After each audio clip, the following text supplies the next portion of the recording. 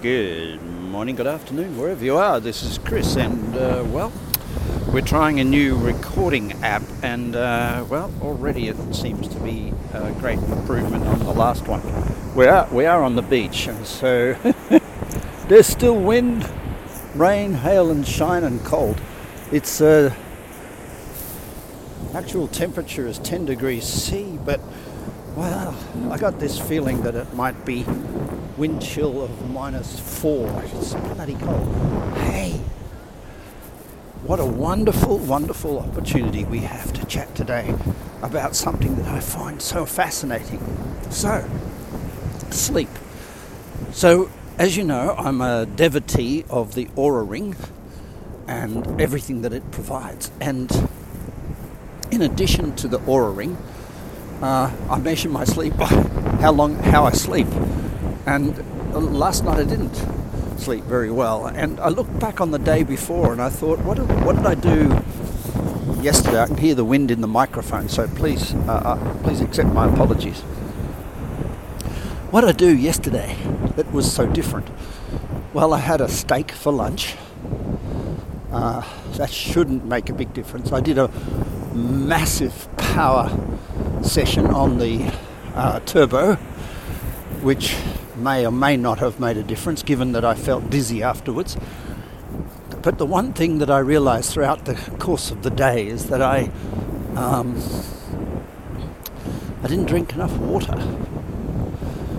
So I take a few multivitamin pills, and I'm going to get into that another day, but I take a few specific ones.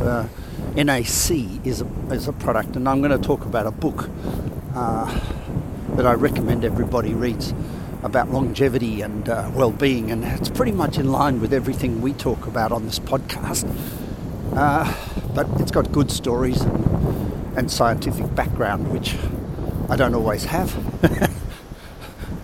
but I have experiential background. So anyway, so the long and the short of it is I didn't sleep as well as I should have, and I ended up watching the Tour de France. No alcohol, nothing much before bed. So ultimately I fell asleep at 8 o'clock at night, woke up at 9, wide awake and raring to go. So I looked back on the day and I thought, what happened yesterday that caused this? And I got the answer. Yes, I didn't drink enough water after a heavy turbo session, and drink water on these cold days.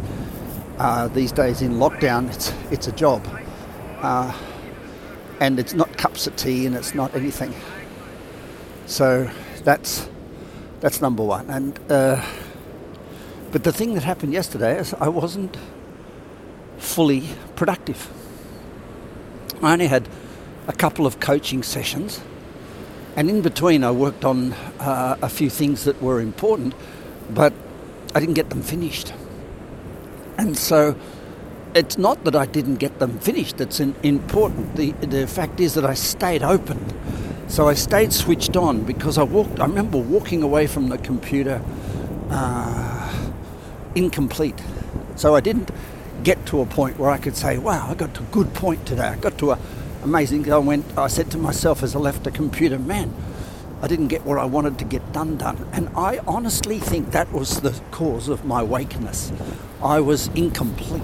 I didn't close. I didn't say, look back and remunerate myself, reward myself for what I'd achieved today. And that left me restless, internally, subconsciously, deeply restless.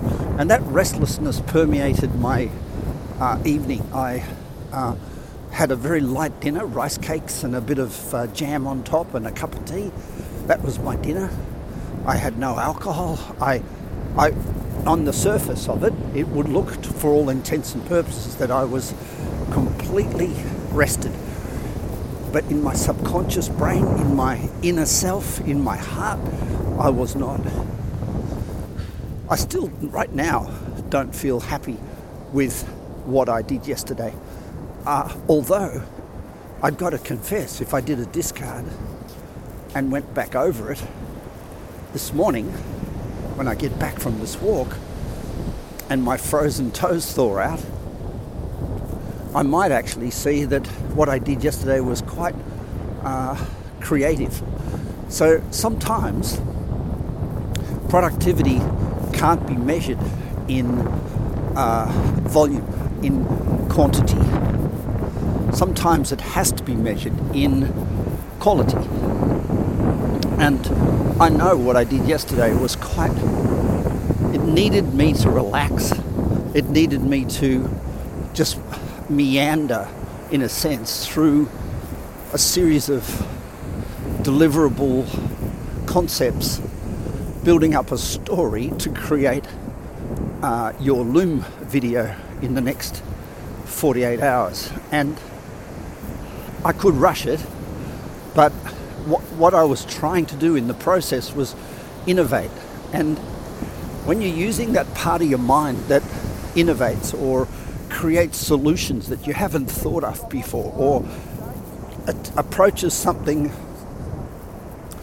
fresh, you have to be careful of two things. One, getting infatuated with the future. So it's very easy when I'm sitting down to draw a Loom video or think about what I'm going to say on a podcast. It's very easy to get infatuated with how good it is. And in the process, not do due diligence on communication or storytelling, or do due diligence on communication or thinking it through or exploring it or even testing it. Not testing necessarily the communication, but testing the modeling and making sure that it stands back into the laws of nature, into the principles on which I build my work and your work. So yesterday I was forced, whether I liked it or not, into that state where it doesn't feel productive. It feels creative. It's like, I'm sure it must be like, I'm not a painter or a composer of music, but sometimes it must be very threatening to be a painter or a composer of music and just sit there testing the brush and testing the color and contemplating whether that's, and standing back from the painting and then moving forward and rubbing it out. At the end of the day, I guess it can sometimes feel like you're back where you started, even though you've done an amazing piece of exploration, which is essential for good art. Life is art, and I think that's the point I wanted to make today, is just be careful, all you high-flying, high-paid corporate execs that I work with and I love and admire so much for the work you do. Just be careful that you also include art in your work. Art is when you sit with somebody that you work with and you have to negotiate performance reviews or discuss with them whether they've won or lost or whether they're doing a good job or a bad job. Just be careful that you don't get mechanistic and start being all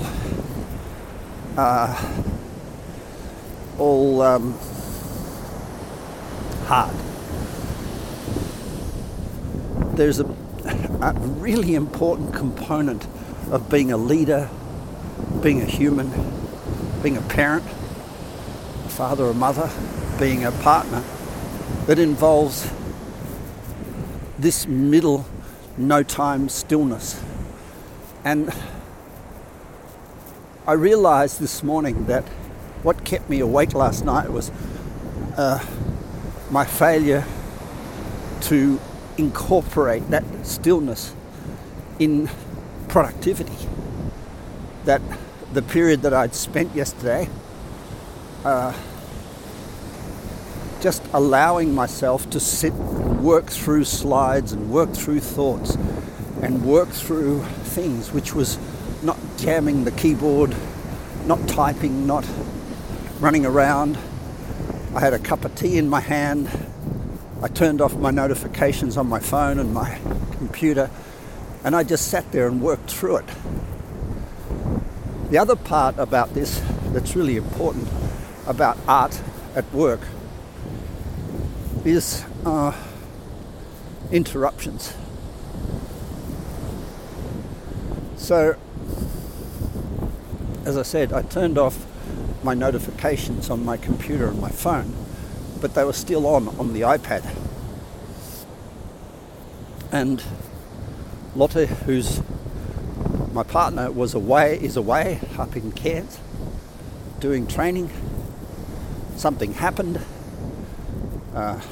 She probably needed to take time off from training and do her art, which is recovery. But she was restless, so she started texting me all about her Olympic qualifications and getting the government of Australia to give her permission to leave the country, which is a big job and requires a massive amount of paperwork. And she was pinging me, and in the process of doing that, I entered into about an hour of no zone. Now, no zone is neither art nor productive. It's neither effective or efficient. It's disrupted, interrupted. And there's a value to it, because maybe I just needed a little bit of a break from what I was doing. But the unfortunate part about the no-go zone, the no zone, is that I'm neither effective or efficient. It's neither art nor production. It's a hybrid space in which probably the art is corrupt, because there's no depth of thought and there's no immersion, because art means you immerse yourself. You find most artists won't paint in an environment where people are stalking them or walking through. The kids are coming in and out of their space. My nephew's wife is a very, very famous global artist, and I've stayed at their house in Launceston, and their kids and him are banned from her art studio when she's working. And she defines her work as what I call switched off. The artwork I do, like yesterday, she defines that as her production, and she defines the office as what I would call productivity.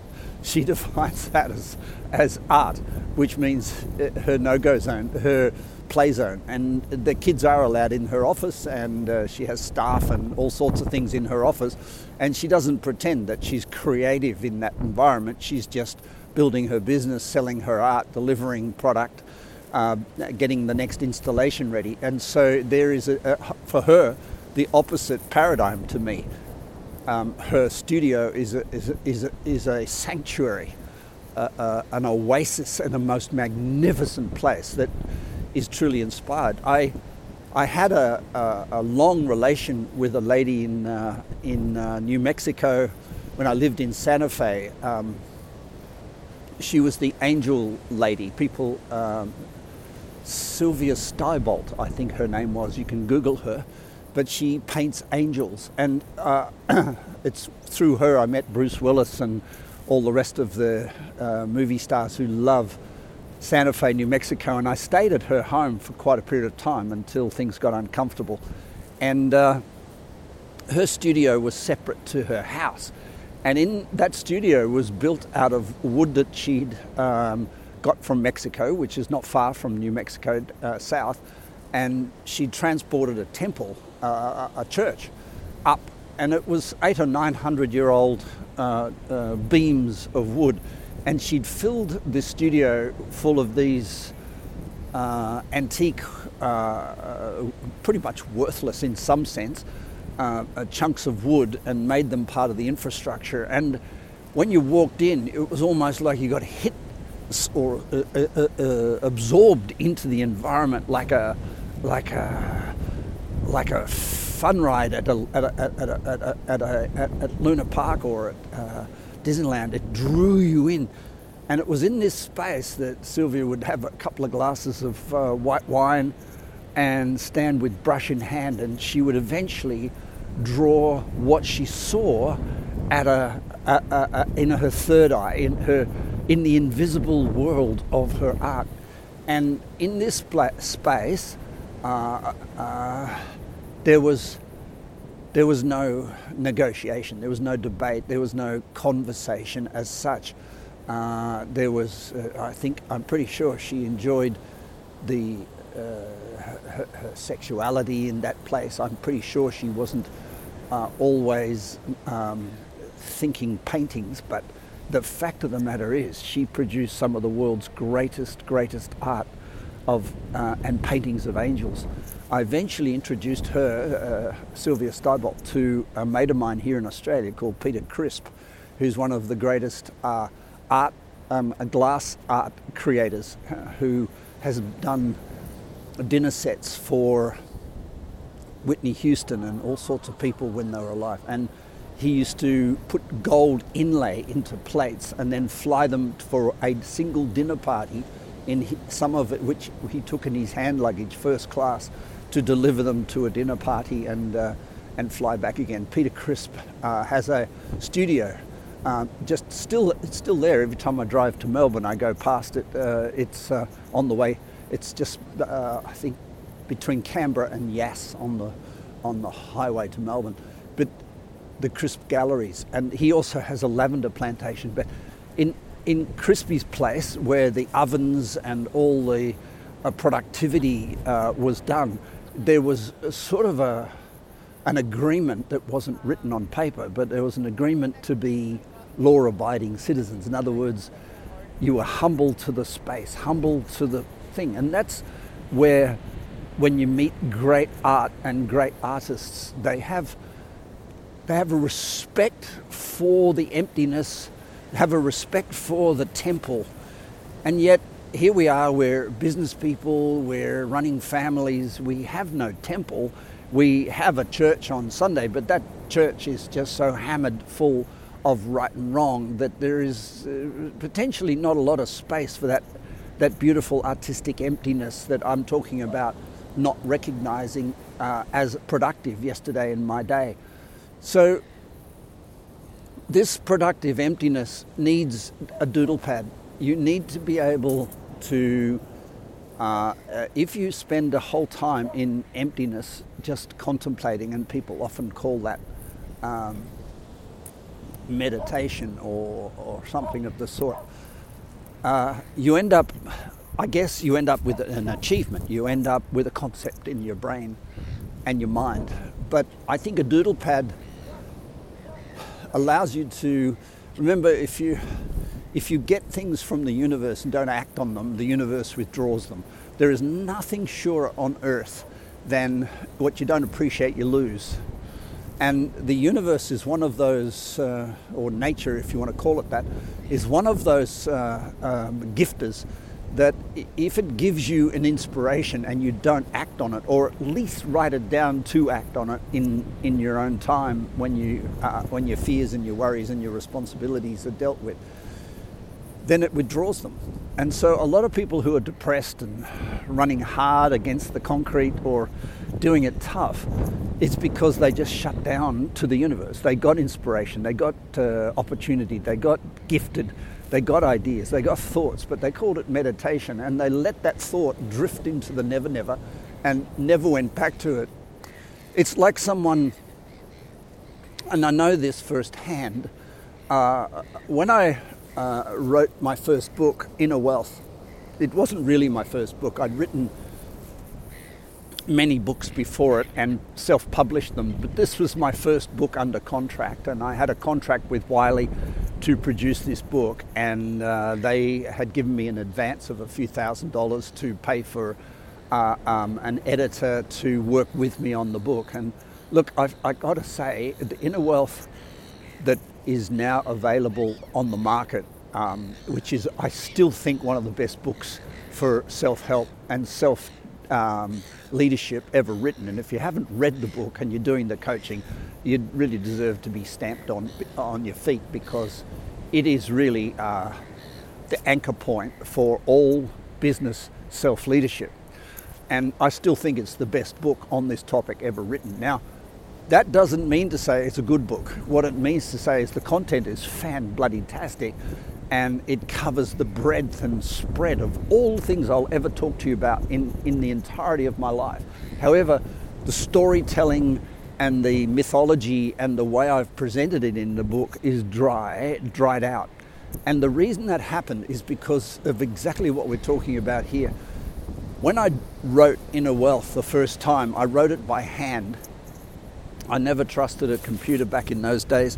So I wrote this really long, and my handwriting shit, but I struggled and I worked and I emulated people's handwriting, and I used particular pens that I loved, and I forced myself into a state of inspiration where I did a lot of it on the road when I was working with keynote speaking. So I was inspired by reality. But to write the book, I withdrew always into the mountains of Nepal, or I'd withdraw into my hotel room, or withdraw into a park, or I'd withdraw. And I'd make sure no one was around me when I withdrew. I had a partner at the time, and she would be with me while I wrote, but she would know that it was her opportunity to enter the temple. And my temple was nature. So unlike Sylvia, who had a building that she built with the walls that are magnificent, or unlike my nephew's wife in Tasmania at Launceston Para Studio, unlike her with her studio where she needs to enclose herself so the dust doesn't get on her work and her magnificent things. Unlike these people, my studio was nature, because that's where I believed I was communicating and open to reception and transmission of the message of the universe. And so I came to believe that prayer is thanking the universe, and so I encouraged my clients always, since that beginning of my coaching, is to say thank you at night to the universe. And I do that through a series of things like Total Recall or the Madonna process. That's saying thank you. And meditation, prayer is thank you, meditation is reception. So I believe in meditation, in the form of meditation that I do, it's art. And I believe yesterday I was meditating, although I wasn't sitting with my eyes shut or trying to commune with God or angels or art or anything. What I was doing was sitting and standing in front of my iMac, my beautiful 27-inch broad screen, high display, retina-driven technology to the nth degree iMac, with an iPad and my iPencil and my iNose and my iPhone. I was sitting in front of all these technology-driven things in a really deep state of meditation, working through something at a pace where I was communicating with nature. I was allowing the energy of the world. And now we're in lockdown. I had my front doors of my balcony wide open. It was freezing cold. I had a heater on at my feet. So this is like a weird studio, isn't it? Because in the rain I can't go out with my iMac. But I needed to be receiving, but not just receiving and filling myself up like I'm an empty vessel. I'm already full of inspiration. What I needed to do is transmit. Nothing comes from us, it only comes through us. And that's why a notepad and time when you go out and go, okay, I'm running a business. What are my thoughts about the development of this business and the work with a client? And you sit there with a good question in your mind and a notepad, and you calm the hell down. And then you call that in your day very, very productive time. And that's where I get back to the start of this today's podcast, where I get back to say, I didn't sleep well last night, and I woke up in shock this morning from not sleeping well last night. Not from diet, not from over-exercise, not from water shortages, not from things that are low-hanging fruit and very measurable on my Oura ring. I woke up from a state of mind that said I had not been productive and I'd not achieved, and I therefore had not been thankful for the day that had gone past. And that deep psychology of accepting that there is a period in every day that we need to commune with nature or the universe, and it's not just going for a walk, like I'm on the beach and I'm communing with nature, but it's consciously transmitting messages. So you need to have a pen and paper, or you need to have a computer, or you need to have some notepads, or you need to have an art, a canvas. You need to have, like Cynthia, you need to have like Parastudio, you need to have, as a writer, you need to have a way of noting down the reception. Remember, the more thankful you are, and this is how it works in Egyptology and metaphysics, the more thankful you are, the higher you reach into the realms above you, outside of your body, to commune. And so the supreme thankfulness is to be thankful for everything on earth. And then you are communing with the creator of all the earth. That achievement would blow your body out of this planet. So in other words, you'd die. If you finally one day said, I love rape, pillage, plunder, I love murder, discomfort, I love incest. If you got to that crazy state of inspiration where everything became divine, your body would no longer be necessary. You would have achieved your outcomes on this planet. Until then, we can keep reaching with gratitude higher and higher states of reception. But if we don't value the time we put in, and as I said, prayer is thank you, so that's reaching up in gratitude, and meditation is reception. If we don't transmit that meditation into some form of acknowledgement and action, if we don't act on it, if we don't appreciate it, if we don't value it, if we don't do something with it, the universe withdraws it. And a lot of people that you'll meet who are up in their head thinking, have blocked their prayer and blocked their reception. And that's exactly what I did yesterday accidentally. Although I did it, I just didn't appreciate it. And that kept me awake for a night. All right, this is Chris. You have a beautiful day. Bye for now.